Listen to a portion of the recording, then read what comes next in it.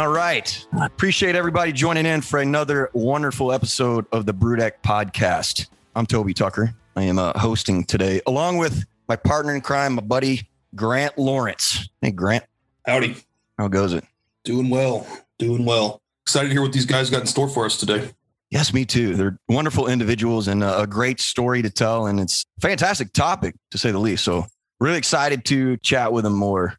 Grant, I got a question for you. And I don't know why I haven't asked this before, but tell me something about you that the listener may not know. I know one thing. It's kind of interesting. Let me start here and see if I'm accurate. I think you have a background in food and science, right? Yeah. Food science. Studied that in grad school. Did you at one point butcher large animals? Yeah, yes, I did. Yeah. For beer money in college, we went from slaughter to retail cuts, and you could buy it there on campus, and it was pretty cool. Got free steaks. Paid me pretty well too for the time. It was gruesome but fun and rewarding. So when you get like free steaks, were you making sure you're bringing in like all tenderloins? Like, or were they saying, you can only have the flank? You know, it's funny, you see it on the menu these days, but you'll see like hanger steak on the menu, especially at these fancy steakhouses now. And that is historically like the Scooby snack for butchers. And we would just, we would take that home sort of out of tradition. And now it's kind of funny, like that they're on menus. Little strangely ugly shaped piece of meat that's very tender, very flavorful, kind of by the skirt steak. Nice. Well, I get jealous. I know Grant loves to cook as well. And I see some of the stuff he's posting and some of the stuff he's cooking. We've had many conversations about it as well. It's just a talented all-around guy in the kitchen and in the brewery for that matter. So Thank you. Cool. Well, good to have you, Grant, as always. So without further ado, I want to introduce our guests today and happy to have them on. Josh and Jason Cody from Colorado Malting Company out in Alamosa, Colorado. Guys, what's up? What's up? Hey, how's it going, guys? Thanks for having us on. Yeah, absolutely. It's great to be here. Yeah, I know we've been talking about this for quite some time, so I'm glad we could finally do it. And really no better time to do it in that, fingers crossed, things are kind of bouncing back on the tail end of COVID, and people are finally being able to brew a bit more and enjoy the customers are obviously able to enjoy the fruits of their labor a bit more. So let's start with this. Tell me about where you're located in Colorado. I've had the privilege to visit, and it's very unique. But tell the listeners and Grant and I about where you guys are located and what's unique about it. We're located in really unique climate in southern Colorado. We affectionately call SoCo down here on the south part of the state, where everybody from the Front Range is discovering where you can go and not be surrounded by a million people. It's called the San Luis Valley. It's about 7,400 feet above sea level. We have crazy heat indexes throughout, especially the summer months, and also a crazy UV index, one of the highest UV index in solar efficient area in the continental United States, which makes it exceptional for growing small grains and bringing those to harvest in high quality status. Alamosa is a small little town, so we call it a one Walmart town, and our farm's located just southwest of Alamosa, also where the Colorado Malting Company is here on the farm, and the Colorado Farm Brewery now as well in its third year of operation. So we have a unique spot in Colorado for sure. We'll talk a little bit more about your brewery here later on in the show. It's absolutely a very cool setup. And what I will say is the time that I've been able to spend with you guys it is a family operation. Hell, I think I met 6, 7 people in your family, out there over several days, just working and contributing to what you guys are doing every day there at the Colorado Malting Company and the brewery. Yeah, very much a family operation. Actually, we're located on our 4th generation family farm. Our great grandfather actually came here and homesteaded here in the 1930s, bought a house from the government on 80-acre plot as an incentive to help people move west. And so we've been here ever since, and we're still here. And our grandfather was the one that started growing barley here, but that was kind of as people learned about the climate, and it was some big breweries came in and started growing malting barley here. And that was probably 60 years ago, 70 years ago. So they've been growing barley here for 70 years. Well, what happened and speaking of barley growing there, so what prompted you and the family to move or kind of combine the malting into your current operations there on the farm? Ours was driven by need. This is a real story, right? This is Americana in some sense, like with the declining of the family farms in our country and watching people who lived on the land and off the land for generations, all of a sudden, going into into town to get work kind of thing. Exactly. Our story was going to be the same. I think it was going to be, small family farms are out, just deal with it. And the only way for us to stay on the farm was to diversify and add value to our agricultural products. That was the only way we could do it. And we knew malting barley, and that's kind of what makes our operation unique is we came at the malting and the beer industry from the ingredient side instead of from kind of the hopeful brewer side, I guess you could say. Yeah, sure. That's a good way to say it. And so that gave us a unique platform in the industry and also some unique insight and knowledge to what actually makes beer and spirits. And that's, of course, an agricultural product that we grow. So, yeah, I mean, ours was need-based. Exactly. Every generation, so many people have had to be that generation that left the farm. And we just couldn't be that generation. It's like, I don't know how else to say it. It's like, it was like, became like so personal that we had to make it work. And we still kind of live in that mindset. It's like, we couldn't let it go. Yeah. It's interesting. I think you guys, you mentioned not leaving the farm, but I believe both you guys left at some point, right? And came back to help out and kind of assist the family in kind of upstarting this malting company, right? And bringing it to where it is today. Yeah, definitely. We were both in the Midwest working on master's degrees and PhDs. And it was actually like a farm accident with my dad that brought us back. He was working on an irrigation sprinkler and had an accident. And so he was laid up. And so that's what brought Josh and I back and really sort of was the conduit, I think, for bringing about, the first commercial craft malt house in the U.S. With Colorado Malting. And then the drive that sort of initiated and created in us, now we've been doing it for 13 years. So yeah, absolutely. That harkens back again to your comment earlier about being a family operation, that you always back your family's play. And that's kind of our story. Definitely. I was living in Milwaukee area anyway. And it was like when my dad had his accident, it wasn't a question of like, hey, my dad had an accident. It was like, how can I help? Right. That was the natural reaction, even though Jason and I both felt that way. And even though we were both living in other places, it was funny because even when he was in the emergency room and ICU and then eventually a rehab center, the doctors were like, why are you guys here? And it was like, they didn't really understand, I don't think, because there's something about the farm lifestyle and growing up on a farm, being part of a family farm that just kind of cauterizes those relationships and they don't just end because you get a job somewhere else, they don't just end it. Like, it seems like it's very strong, that bond that was born on the farm. Yeah, for sure. Well, tell me about whose crazy idea it was to say, you know what, let's try to make a little malting facility here. Number one. Number two, I think I caught a glimpse of part or some of the original kind of malt house, if you will. Tell me about that and kind of the challenge that was involved in, number one, deciding let's get into malting. Number two, how do we do this and how are we going to build this thing? Jason's idea. Jason has to take credit or be blamed. I was going to say, were they like, Jason, what are you talking about? Yeah, I just think that, my dad and Jason really cooked up the idea. They got it. Both of them got to have credit for it for sure. My dad, Wayne, and Jason. We had the old dairy farm here. When Jason and I were boys, we had a dairy farm on site and we milked cows and fed calves. And our life was that, not just a barley operation, but also alfalfa hay farm, as well as a dairy farm, which milked about 80 head of cows, Holsteins, that we sold the dairy in 1995. And from that year on, there was stainless steel tanks just sitting in the old malt barn. And that became kind of it was a dairy barn. Yeah, that's what we call it. I call it the malt barn now.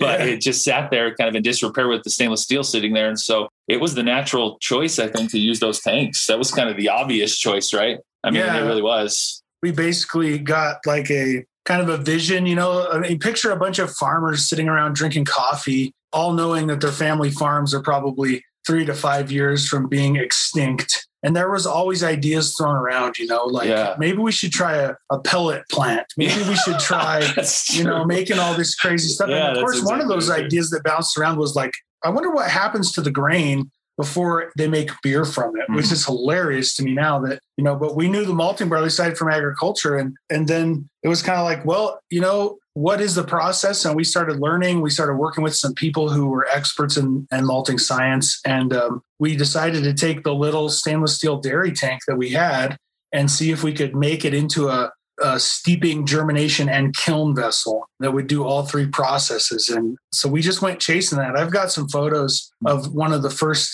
kiln units that we built, which would just make you laugh. I mean, the thing looks like a giant squid. Yeah, my kids call it Doc Ock. if you villain from Spider-Man who had like the giant that's what it looked like. Yeah, because it was like a bunch of little air tubes, that were designed both to keep the grain cool in germination and also dry it out. And so, man, I'm telling you, this company was built on absolute like farmer MacGyver sort of engineering in the beginning. It's impressive. Yeah, absolutely. With the perfect setup for the stainless steel tanks, and then so steeping, germinating, and kilning in the same vessel to start. I mean, that's like, it's not like a traditional malting setup. It's talk about they call that a flex malt house, right? When you have like a GKV, but you're adding a whole other step to it in one tank. It's it's very cool. Yeah. And it actually, in some ways, it was revolutionary in the sense that to be able to malt any kind of quantity in such a small footprint, to be able to steep in the same tank that you're germing in and then kilning it. In some ways, they were quite revolutionary, and we're still utilizing that basic design, of course, in much more efficiency now in a much larger scale, but we're still utilizing the steep germ kiln way of doing it. So yeah. I mean, that's kind of how the story went, right? Like I always tell this story of when we were just catching the dream, and of course we were busy on the farm and there was a bunch of stuff going on. We were farming a couple thousand acres of malt barley at that time. Mm-hmm. And my dad pulled in the driveway where the old dairy barn was, and I was in the back room of that barn where they had stored a bunch of stuff. Calf starter. Yeah, some calf starter powder. I can still smell it. And an old like negative air compressor for the stuff. And I was just throwing things out into the driveway trying to clean that space out so we could use it for malting. And it was like, what are you doing out there? And I don't know why, man, but the dream, or I don't know how you want to put it, the drive, the motivation was just in me. Like it was just happening. Well, a lot of people in our industry, but going back to what you guys said about kind of beginning the craft malting, kind of the run of people coming along and deciding to get into that game on a very small scale. Would there be any listeners that would argue that you guys are kind of the forefathers of that, of craft malting? No, they would, but they call him the godfather of craft malt. Funny, we call him, and well deserved. Yeah, it is. It's amazing to think that nobody was malting at that scale. You know, it's just almost amazing to think we were there at the beginning of it, but that's just the way it was. And it was born out of necessity, and right place, right time. We were in Colorado, and it was right place, right time. Yeah, we actually sent out 120 survey cards to all the breweries in Colorado, Kansas, Oklahoma, Texas at the time. This is in 2007 in New Mexico, asking them if they would buy a local regional product that was malted on a small scale. And we got a lot of those cards back saying, absolutely, here's my contact information. Here's how to get a hold of me. And so that kind of spurred us on too. Although when we first started malting to sort of get the product out there, we weren't really sure how to do it. So we just took one of the pickups on the farm and loaded like a ton of malt in the back, a bag at a time. And we just drove around the state of Colorado and went to breweries and gave it away. Yeah. Said how much to make one batch of beer, man. And they would say, 200 or 300 pounds or whatever their brew size was. And we'd say, here you go, call us if you like it. And then, boy, that snowballed. Yeah. Snowballed. Perfect word. I bet. Yeah. At some point you decided to start charging people. Yeah, exactly. We got to make money at this. Yeah, we don't want to do this for free. That's kind of rough. So yeah, but that's the truth, man. That's exactly what happened. So we mentioned family. What's it like? You obviously mentioned the importance of family and that structure and that cohesiveness and obviously that heritage there. How is it working together at the family farm, the malt house, the brewery, and any interesting or funny stories you can tell us about that? Oh, dude, so many funny stories. But I mean, honestly, for me, it's a dream come true. Like we started this conversation talking about how we actually left the family farm because we had to, the nature of the world was such that I couldn't be here. And I never thought I'd get to come back and work with my dad and my brother and work on the farm and ride my bicycle down here to brew beer. I never thought I'd live like that. Like everybody else, I had to leave and that was it. And for me, it's a dream come true to get to work here and to get to be part of, such a legacy. I never dreamt in a million years it would be as amazing as it is. Yeah, I feel that way too. The chance to work with your family is cool, you know. Of course it comes with challenges, you know, when we're working together, you know, and coming up with ideas and trying to schedule, like Josh was saying before we started recording, like it's crazy right now, you know. Like Josh and I had to come in. We have a big board, you know, where we organize our about a month at a time and have everything written down where everybody can see it.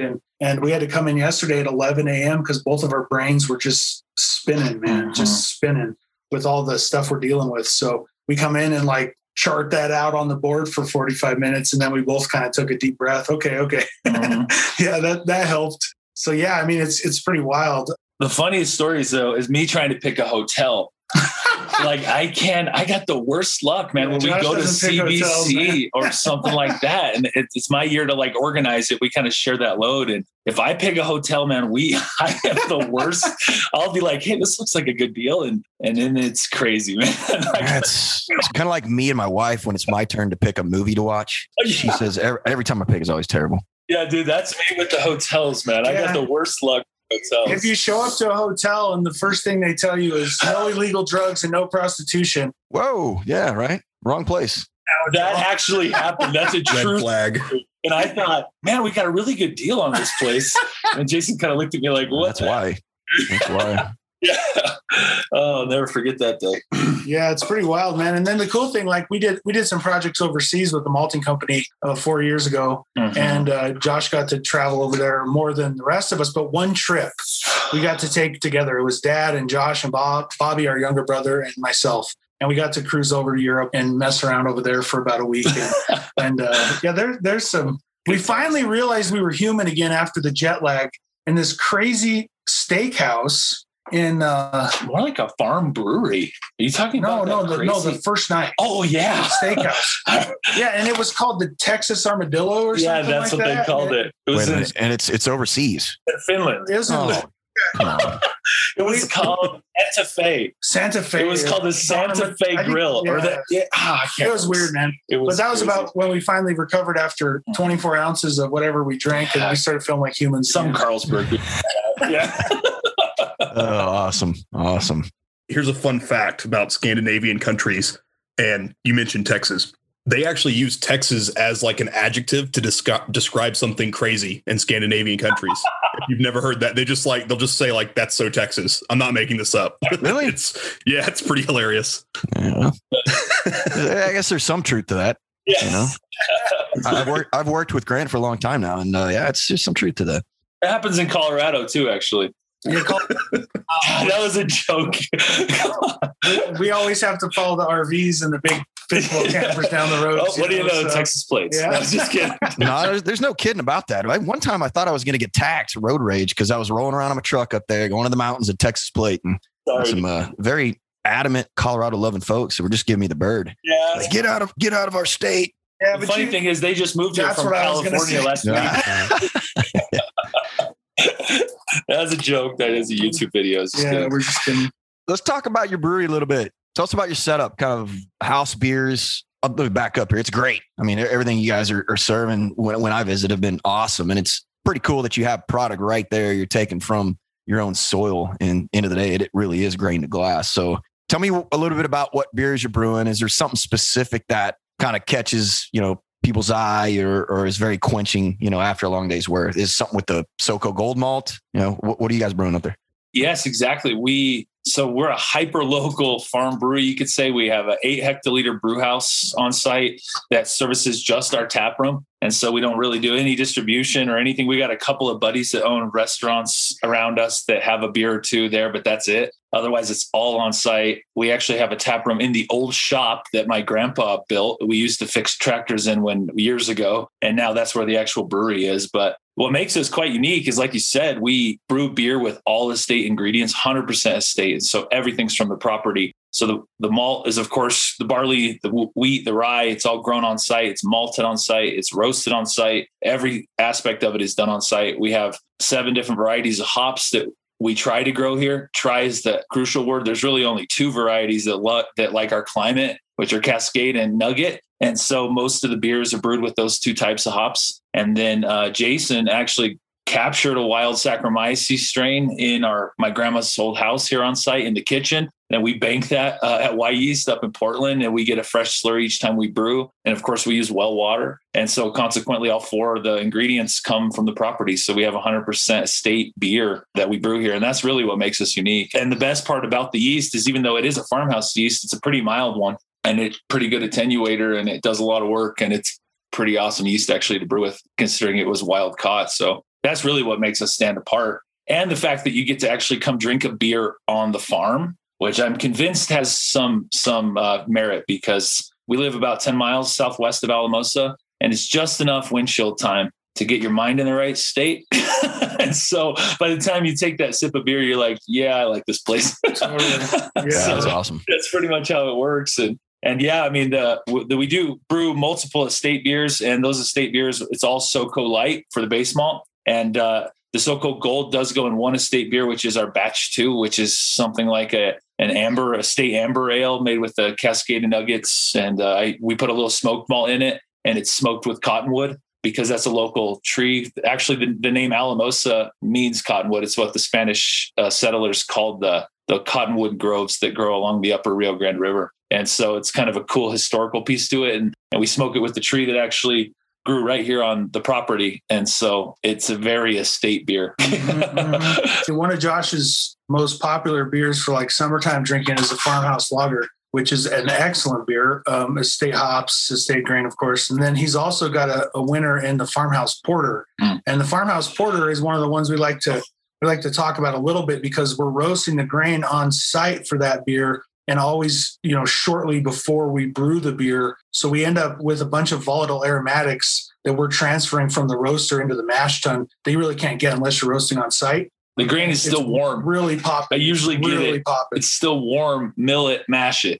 Yeah. The out of the roaster. Aromatics on those beers are like none other because of that roaster being here on site. And sometimes the kiln malt even, we'll finish a batch of malt and we'll pull it out and decomb it, run it through the cleaner, and then it's in the mash tun before it's cooled down. And there's something else going on in them that doesn't happen, so that's kind of cool too. Just maybe a plug for domestic malts. Yeah. It's just like, a lot of people swear by roasting their own coffee beans these days, right? And making coffee with it right away. And it's like that same thought on malt. Very cool. That is awesome. Another thing we're doing too is we're involved in a project with CSU and UC Davis right now. We got some grants from ASBC and we got a grant from AMBA, and we're basically working on quantifying volatile aromatics in fresh malt. So we're going to have some big stuff to bring to CBC next year as far as data to prove the fact that malt doesn't have to be aged, that fresh malt can really be a contribution to the industry. We're right in the middle of that project right now, working with another craft maltster out in California. And then we're also, Josh and I have been working on some other kind of isolating sensory information based on not only varietals. Like, it's one of the things that's driving me crazy right now is when people talk about different varietals and grain, they're talking about it like it's the only partner in the dance, and they're completely wrong. The variety is an important part, but it's only one partner in the dance. You also have climate. You also have geography, kind of based on geography. And then you also have soil type, which nobody's talking about. And we found in our sensory data makes a difference in the grain, the way things grow, the way the environmental stresses happen, what's available to them in the soil. All these things in our sensory work is saying, hey, this makes a difference. And so you've got multiple partners in the dance. So when variety is important, but you're kind of dancing all alone out in there looking weird if you're only talking about that. And the rye that we grow on site was the thing that really threw up the flag because it's so unique and different than other ryes. And we thought, if people are trying the same variety or whatever they're trying to do, it's our soil, even within a few miles of us, the rye is different. Yep. And it seems like one day we were like, why is this rye so different? And that was the day that we thought it's time for somebody to take seriously, not just focusing on grain or varietal, but also on the other contributing factors to flavor and grain. Right, which is like coming at this from the ingredient side and the agricultural side, something that we're seeing firsthand. So yeah, totally. Makes a heck of a lot of sense.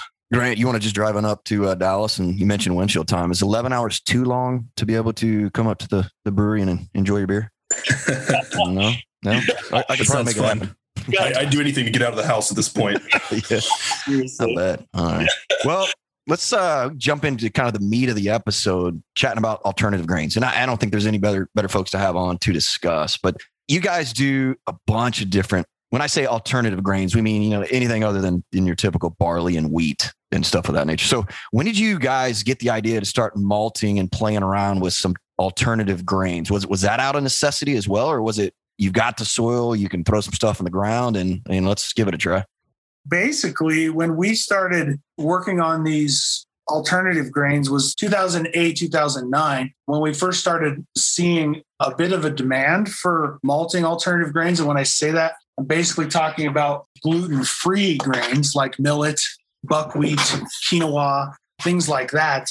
That project got started, and this is really harkening back to the beginning of the craft beer movement too, with New Belgium. New Belgium was working on those gluten-free beers long before anybody else, I think, even had the idea. Yeah, I agree with that. And really early. So they reached out to us as a small craft maltster, realizing that we could sort of do some different things. And the timing was right because simultaneously the Colorado Department of Agriculture had reached out to us too. They were trying to drive the millet market, and Colorado is the number one millet producing state in the country, a little known fact there. And so the CDA was trying to help millet farmers up in northeastern Colorado do something like all farmers are having to do, which is add some value to their commodity. And so they reached out to us and said, hey, if we could get you a grant for modifying some equipment, do you guys think you could malt millet? And like I said, the timing was right with the demand from New Belgium. And so we said, sure. And we modified one of our tanks. Mostly the modification came some CFM stuff on the fan side in germination, but then also in the screen size in the malt tanks. So we took the grant. It was a small grant, but we took it and modified the malting tank so that we could put much smaller grains through the steep germ kiln process. And so that's really what got us started. And eventually we ended up malting something called koik seed that they sourced out of the east, somewhere in the Orient. And then we malted some hemp. We've malted, boy, if you can think of it, teff. Remember teff? Yeah, the smallest grain on earth. It's like sand. Yeah, so we had to come up with different ways to do that. And man, they made some really nice beer in Fort Collins from those grains. Those grains are super unique too.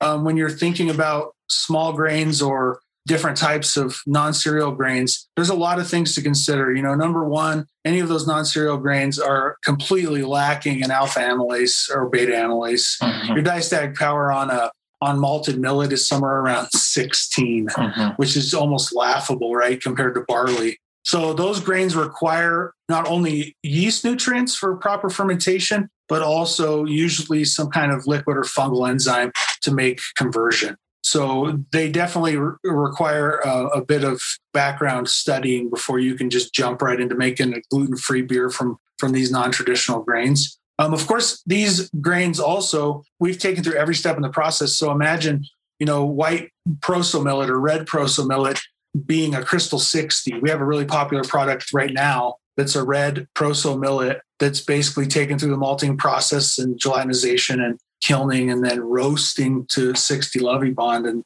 that's a really popular product for us right now. And the flavor contributions from these grains, like sometimes I think when people think about non-traditional grains, they think about gluten-free grains, and then they think, oh, those are only for making gluten-free beer. Not true, right? Like these things will add tons of different flavor profiles to traditional beer as adjuncts and things like that. So that's kind of how the story goes for us. And we've been able to work with a number of different breweries, some distilleries, even, believe it or not. Saw some German millet really bring a lot of harshness down in some first spirit runs on some White Dog one time up in Cedar Edge, Colorado at the Colorado Gold Distillery. They were pretty pleased with that. So lots happening there on the non-traditional grain side. There's lots available. We have obviously malts that we distribute with Country Malt Group, but then we also have a lot of drop ship products that brewers can access or distillers can access through there. Right now, I think the total number we're working with all those different grains that we're providing right now is about 93 different malts from a host of different grains. So the one thing you didn't mention was the sunflower seeds. Oh, I should have. That's become pretty popular. And that was New Belgium too. It seems like the Midas touch there. Yeah. They were interested. Peter Buchart reached out to Jason and I about a collab they did with a brewery in Belgium, the Hofdane Dormal. Remember that beer? Yes, I do. And they put was it 2 tons or 1 ton of malted sunflower seeds in the louder ton in the big brew house. And then they ran just a massive amount of sunflower seeds that had been malted and then milled. We milled it for them. Yeah. And we sent it up there in milled. And from that time on, we've had a small kind of cult following for malted sunflower seeds. Totally. Or people want to throw a couple of bags in and see kind of what it contributes. And we can't get any analysis on it. We tried at malt labs and nobody will even test it. They don't even know how to start. But, you know, the one beautiful thing about craft beer is that they love to try things like that. I shouldn't even say willing. They love to try new things and they're reaching out for that kind of stuff. So those are confection sunflower seeds. Of course, there's lots of different types. So there's oil seeds, black oil seeds. These are confection seeds like you buy at the gas station when you're driving. But of course, they're raw. It's functionally sunflower seeds. Yeah, exactly. Like to grow plants. But then we take them through the malting process. We have a really unique kiln schedule for these things, and they come out pretty nutty. It'll add a nice nutty background. If you overdo it, we always tell everybody, please don't add more than about 10% of your grist. They help with your lauter like crazy. It's better than rice hulls, I think. And at the same time, they give just a unique character to the beer. But if you overdo it, of course, it'll get earthy. It's like some oil. Yeah, exactly. Yeah. Mouthfeel contribution. I was about to get pretty pissed when you mentioned 2 tons of sunflower seeds. And I was like, they're taking away from my dill pickle stock. Love those things. I eat our fair share of those too. And we joked one time, we're going to just put some in the roaster, Best flavor ever. Overnight and roast them. But we've yet to do it. So we did do some things with hemp. We looked at some things with hemp with a brine. We've looked at that a couple times here. We've never done the brine here, but we've talked seriously about it. Yeah, lots of crazy grains, man, down here at the farm and the malting company. You mentioned millet, and I'm curious. I've never brewed with millet. What kind of flavors could somebody expect with millet, and what kind of like inclusion rates would you recommend for that? You were saying that the diastatic power is really low on them. So if you're not doing a gluten-free beer, how do y'all usually see it used, or how do y'all like to use it? If you're going to use millet as sort of like an adjunct in a traditional barley or wheat-based beer, I think the most appropriate way is either to buy it in a dextrin form, a crystal form, or a roasted form. Those bring out, of course, the most unique sort of flavors. Some people have said that white millet has a similar flavor to wheat, and I agree with that on the base malt side. Aromatics on the base malt, white proso millet does sort of have like a wheaty sort of bread dough thing going on. And I think so if you're working with the base malt, which you totally can, but boy, when you take that thing through the roaster, kind of the prune, the raisin sweetness that you get out of those crystal malts is pretty intense. Yeah. Our experience there brewing with it. Yeah. The white and red proso millet roasted dry roasts, like our Abbott millet or our biscuit millet. Those in particular have a really nice nutty character. I'll give you a quick story. My wife gets together with a group of ladies around lunchtime, oftentimes when all their kids are at school. And one time I had a 6.0 keg that was brewed with some white proso biscuit millet, about 15% of the grist. So it was pretty nutty, nice kind of like a bread-like flavor, like fresh baked bread kind of. That's what it reminds me of every time I smell it coming out of the roaster. And I brewed a beer with it, and she pulled out that 6.0 keg at noon. And normally when I'd get home from work, they were gone for hours, and I pulled up and got out of my pickup, and I could hear this laughing. And I realized that the driveway was still full of cars, and they had all sat there and drank almost that whole 6.0 keg because of how good it tasted. And so that's a white proso millet story. Yeah.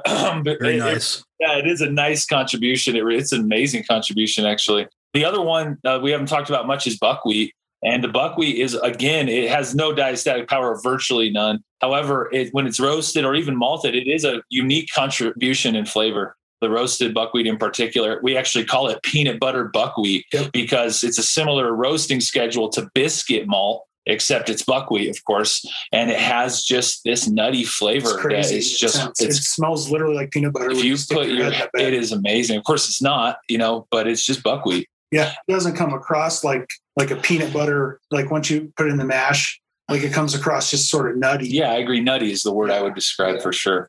Sounds like it could be used well in like a stout, right? With all these peanut butter stouts and things like that to kind of accentuate it. Very cool.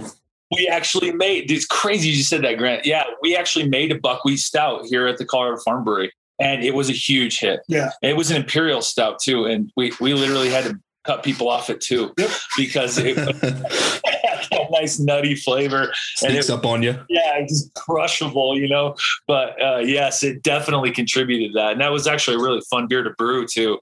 I remember the brew date vividly, that the mash in just had such a unique nutty smell. I remember that buckwheat. And it did actually help kind of in the louder ton too, because those Imperials, the grain bill can get pretty big. And so it kind of helped run that off the way. The hull of buckwheat is unlike any grain on earth. It's like this kind of triangular looking hull that's actually quite tough. Even when it's incredibly dry, it doesn't really mill up. It almost cracks rather than mills. Yeah. And so that hull really stays together. And I remember pulling the grain out of the mash tun that day, and it was layered nicely through that heavy grain bill. That was a cool one, actually. I'm glad we mentioned that. I'd forgotten we brewed that stout. That was almost a year ago. We should do that again. It's interesting. I'm glad you mentioned the challenge to mill that. Overall, when we're talking about alternative grains and some of these unique grains, do you have any suggestions? Number one, what are the challenges in general? And are there any suggestions you have that brewers should be aware of when milling some of these grains? It does require kind of a paradigm shift for brewers. Yep. Like when we first started, we got a lot of interest in home brewers and macro, super small craft brewers. And they would send me like a grain bill for like an amber ale with barley. And they'd say, can you convert this to a gluten-free bill? And my first thought was, you're already coming at it wrong. Yep.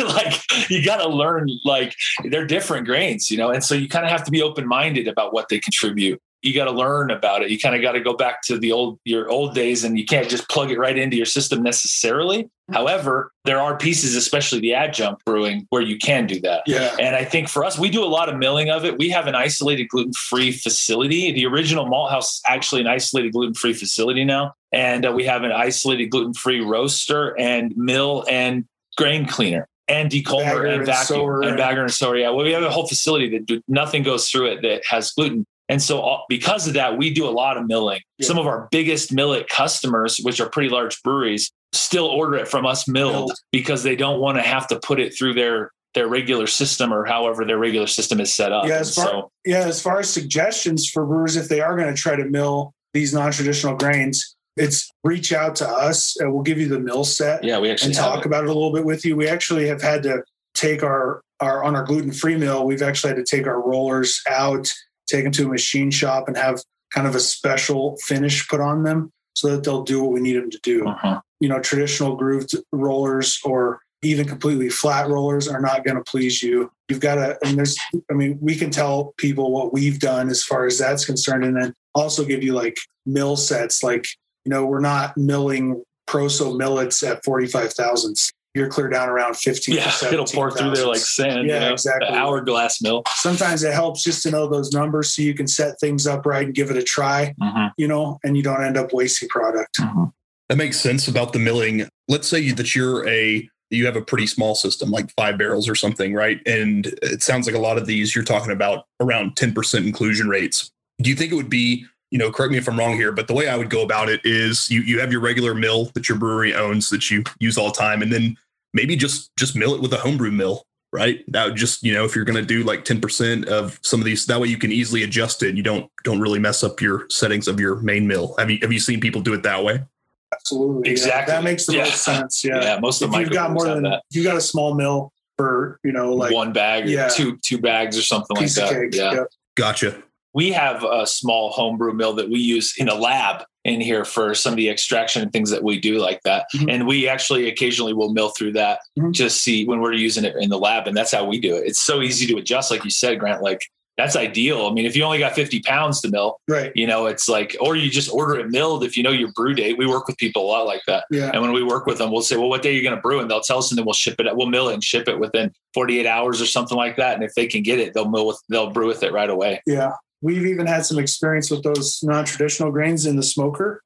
Right now we're smoking 2 tons at a time, but we can smoke up to 8 tons at a time if we need to. So a host of different wood products, for fuel. So smoking has become a big part of our lives in a very healthy way. Yeah, yes. I was going to say. Exactly. You guys did some specialty stuff, including the cottonwood that we brought up to a CBA event sometime back. So we do have stock of some pretty unique stuff in one of our DCs. So if any of the listeners out there want to try some, certainly reach out to us.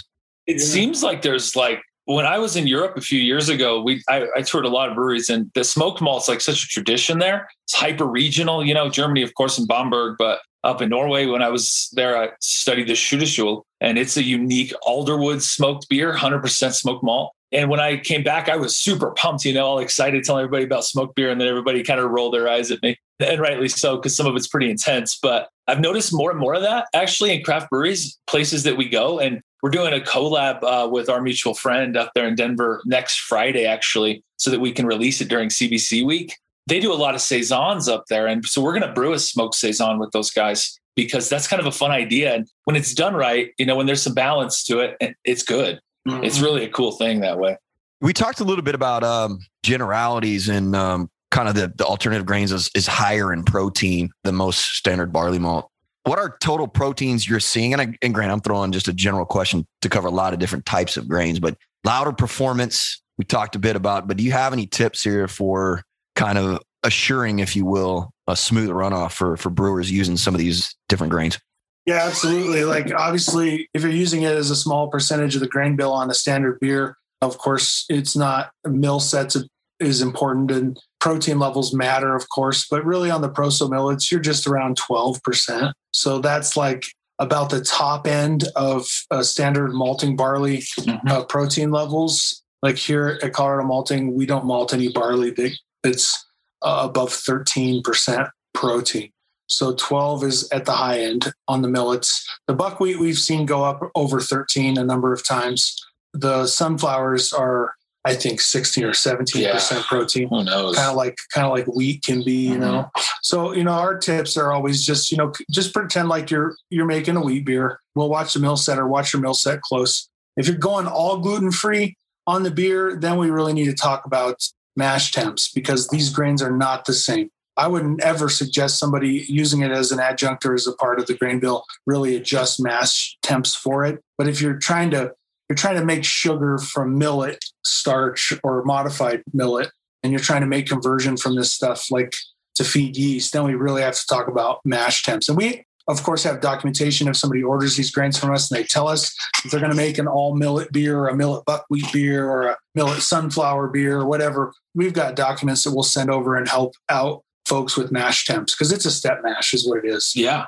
I know a lot of guys aren't set up for step mashes, but you need to be if you're going to make 100% millet-based beer. I got a crazy story about that. I'm glad you brought it up, because one of our biggest customers had a problem with some coagulant after a time in the can, and they were brewing an all gluten-free IPA. And in that can, it just settled, and it looked crystal clear. They were doing all sorts of filtering, everything they could do, looked beautiful, to get it in the can. And like a month later, all of a sudden there'd be some coagulant down in the bottom.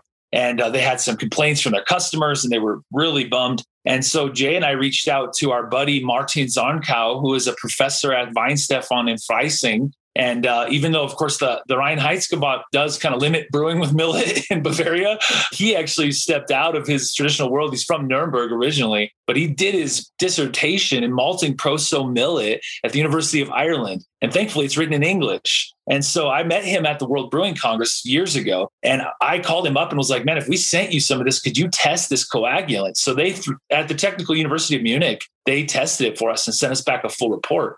And it was actually grain in origin, but we helped that brewery to tailor make their slurry of enzymes to make sure that coagulant was going to get broken down in the mash tun, and it took care of that problem. Yep. But there was a unique kind of protein issue. Jason's comment about the step mash, it's like, that's part of the problem with millet is the DP is low, of course, but the gelatinization temperature of the starch is quite high. And so when you got to get it nice and warm, you get that starch into a gelatin, so it's available for enzymes to break it down into fermentable sugar. But once you do, you could potentially degrade the enzymes due to the high temperature of the starch necessity. And so there is a real balance there if you're trying to make that beer. That's just the way that it is. But as far as the runoff is concerned, rice hulls are naturally gluten-free. And so that's not a bad way, honestly. Yeah. You can really get lots of stuff in suspension along with those grains if you're going to do that. But I think the sunflower seeds offer just as much help that way. And you might get a little cool protein mouthfeel in it too. And so that's just my opinion on that. Pro tips right there. That's stuff that you can't just read in a normal brewing book. I mean, you guys are really kind of paving the way on some of this info. So good to know. Thanks, man. It has been a crash course with the millet. Like we have learned a lot of lessons in it. And it's like, you got 7,000, 8,000 years of barley brewing, and then you kind of got like the first time millet comes on history, I think it was Attila the Hun. And once he tasted the barley beer they were making in Europe, they didn't drink the millet beer anymore. And so return to the trying to figure it out without a lot of data. You know what I mean? So kind of building in-house data. Let's put it that way. Yeah. We certainly appreciate having you on the show today and chatting alternative grains. But, we wanted to mention that you guys kind of already did, but Colorado Malting, you guys make all kinds of specialty malts. And I know one of the infamous ones is the brownie malt. Can you tell us a bit about that one? Tastes like a chocolate brownie, is my understanding. Yeah, that's the idea, was that when it comes out, that has like that brownie sort of aromatic, and then also imparts like those unique brownie. Brownies are different than just chocolate, right? Like chocolate it's got its little roast hint. It's got sort of like that chocolate bite, especially if you get into like a dark chocolate thing. The brownies are always not that way. They're always sweet and kind of creamy on the palate with that sweet sort of milk chocolate thing going on. And that was inspired by our regular chocolate malt. Our chocolate malts are traditionally a bit lighter than other people's chocolate malts. And we're really always going for like a milk chocolate malt with ours, not that harsh dark chocolate. That has a lot to do with our roasting, the way we're barrel roasting here, and the way we step up temperature rather than just blasting it like with a coffee roaster as hot as you can, quick as you can get it. So we have Josh and I have a trademark called Old World Roasting that we utilize occasionally with these roasted malts. And it's just the way that we step up the temperature. So that kind of inspired the brownie. Now the brownie is like a sweet chocolate mix. Sweeter than your standard sort of chocolate malts or like our milk chocolate malts. Mm-hmm. And it's just a unique recipe that we came up with in the roaster that, you're right, has been pretty popular by name for sure. It's got a touch of caramelization that we do. So it's slightly gelatinized and then slightly converted, but not completely. And then the caramelization happens in the roaster along with the darkening and roasting of the grain. And so consequently, we get that sweet balance with the chocolate flavor. Mm-hmm. And yeah, it has been kind of a fun thing, actually. Yeah. And we use it here in the beers and people seem to love it. Yeah, cool. Great stuff. Great stuff. Off topic here, but what's your choice of adult beverages lately? And kind of what's in your beer fridge at the moment? Josh and we just are into light lagers. I've been drinking some lager lately. I got some Centennial IPA, though. It was just like a smash beer. It was Founders. I think our little brother lives out in Michigan. And so we hear Michigan talk occasionally for beers. And then he gave me one of these M43s, which was a hazy IPA. It's some little brewery up in Michigan. I can't remember the name of the brewery. The beer's called M43. That's all I remember. Big can. Yeah. It was pretty good, but I've been trying as much craft lager as I can lately. I don't know if it's the hot temperatures. Yeah. Something's driving my consumption. Probably the forest fire smoke around. Yeah. It's like it's smoky, and then all of a sudden you're like, well, we've been in the smoker with cottonwood malt. Yeah, exactly. It's like, where's the lager, man? Yeah, dude, you're just ready for like a crisp, drinkable beer. That's kind of where I've been. That's true. Although I've been pining for some wheat beer. I recently brewed some Hefeweizen here because I just been needing some wheat beer too. But that's it. I mean, maybe it's just seasonal for us. Yeah. But in the fridge here, we got the wheat beer. That's the one that I've just pulled off, actually. Yeah. What about you? Yeah. What are you drinking? It's got to be hot down in Texas, huh? Man, we've had a hot spell in Southern Colorado. I tell you what. Man, I drink this fantastic. Actually, it's a new release. It's called Water. It's it is so good right now. And when it's 110. Yeah, 110. Ouch. Yeah, hot. It actually hit 90 degrees in Alamosa. 92. It was a record. And we had the craziest hot weather we've had lately, like hot for us. I mean, I know that's not hot for Texas, but that's hot for Alamosa, man. 90 degrees up here. Yeah. I mean, for me, I'm the same. It's seasonal. I love the light lagers. It's refreshing. I can, have 3 or 4 of them and still be able to go out and mow the yard, if you will. But Grant's a little more fancy than I am. I see him posting all kinds of, he's opening up like, barrel aged stuff. And yeah, he's got quite the collection. So yeah, I've been on the lager train as well. I just picked up one here in Houston from Equal Parts Brewing. They did a rice lager, which is kind of a trend now, like a Japanese style lager beer. And they just came out with it last week. It's called Kaizen. Killing it. Delicious beer. Oh, good idea. That's rice, huh? Like inspired off of sake, huh? No, more just like Sapporo or Asahi, just your traditional Japanese lagers. Yeah. Cool. That's actually pretty cool beer. I've had that before. I kind of threw a curveball at Grant and mentioned some fun facts. So we'll go to you guys. It's fun facts. Give me something that people may or may not know about you, or something interesting you can share with the group. I love whiskey. Probably not a big shocker to anybody. No, I was going to say that's not quite unique. Yeah, to this audience. Not too unique, probably.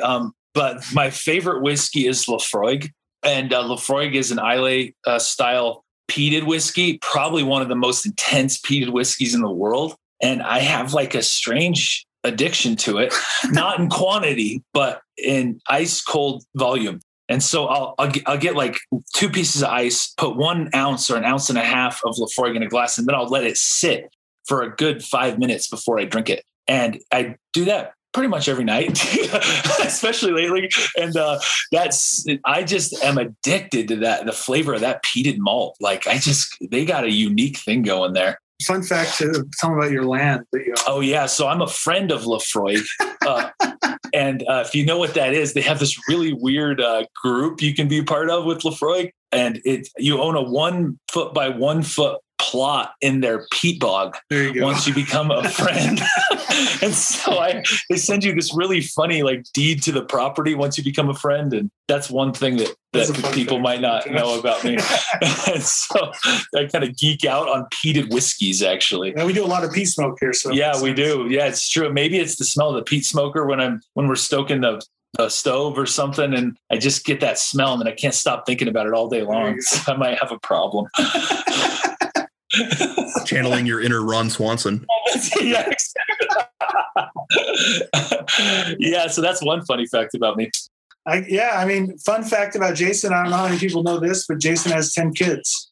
You know, in our prep for this show, Grant and I mentioned with the rest of our podcast crew, like we should bring up how many kids these guys have. It's crazy. We have a huge family. Yeah, collectively, 17 children. Yeah, my God. We all live on the family farm, and we all work together. The older boys are getting an education in the malt house, the warehouse. Yep, and the brewery. Yep, and the brewery. The kids, even the younger boys, and some of the daughters. Yep. Get lots of time. Man, you have very patient and understanding wives, I assume. That's a lot. Man, if you had any idea how amazing they are. We were blessed with amazing wives, definitely. Totally. And that's I'm very thankful for that. Yeah, definitely. I have a hard time managing 2. Wow. You know what? I tell people that having 2 was as hard as having 4. Not 7, but 4. Once you get, I always say, once you get to 6, then they herd up and fight in groups. Yeah, that's true. True. For me, it was a hockey line. You know, I thought you got to have 5 on the ice. You got to have a goalie. You got to have somebody sitting back. You know, so 7 seemed like a good round. There you go. Yeah. There's some fun facts about us. Yeah, that's awesome. No, good stuff. We're living the dream, though, man. Seriously, it is working together like that. It's amazing. Yep. Well, for those listening, if you haven't had the chance to meet Jason and Josh, and I know, once we were able to start traveling again and kind of get these guys out in market, they're truly unique, passionate, kind of the epitome of our industry and what they're doing, and family oriented business, some fantastic product that they're putting out. And obviously we are just super glad to be able to help get their product out to market in kind of limited areas at this point, but really happy that we can help get your product out into the hands of more and more customers. And for those folks that are interested in trying some of either the malts or kind of their alternative specialty grains, reach out to your Country Malt Group territory manager. Be happy to help you out. And as Jason and Josh mentioned before, they are a phone call away, and they're always willing to talk to folks about brewing with their products and sharing a glimpse in what they do in the history of their family farm and malt house and brewery. So really great to have you guys on. I appreciate it, and look forward to seeing you soon. Yeah. Speaking of that, thank you, Toby. Speaking of that, CBC, that's going to actually happen. I think it is. Yeah. Yes, it is. I had heard there's no holds bar. It's a full go at CBC this year, according to the Brewers Association. Amazing, man. Beautiful. Well, and it's in Denver to boot. Yeah. So that's right. Well, we will have a crew out there, guys. I don't want to put you on the spot, but I'm assuming y'all might make the trip.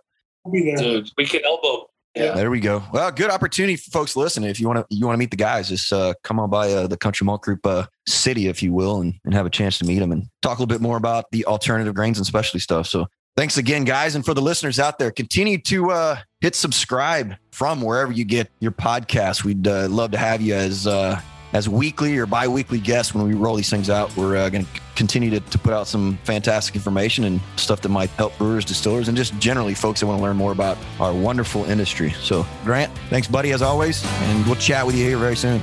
Cheers. Cheers, guys. Thanks.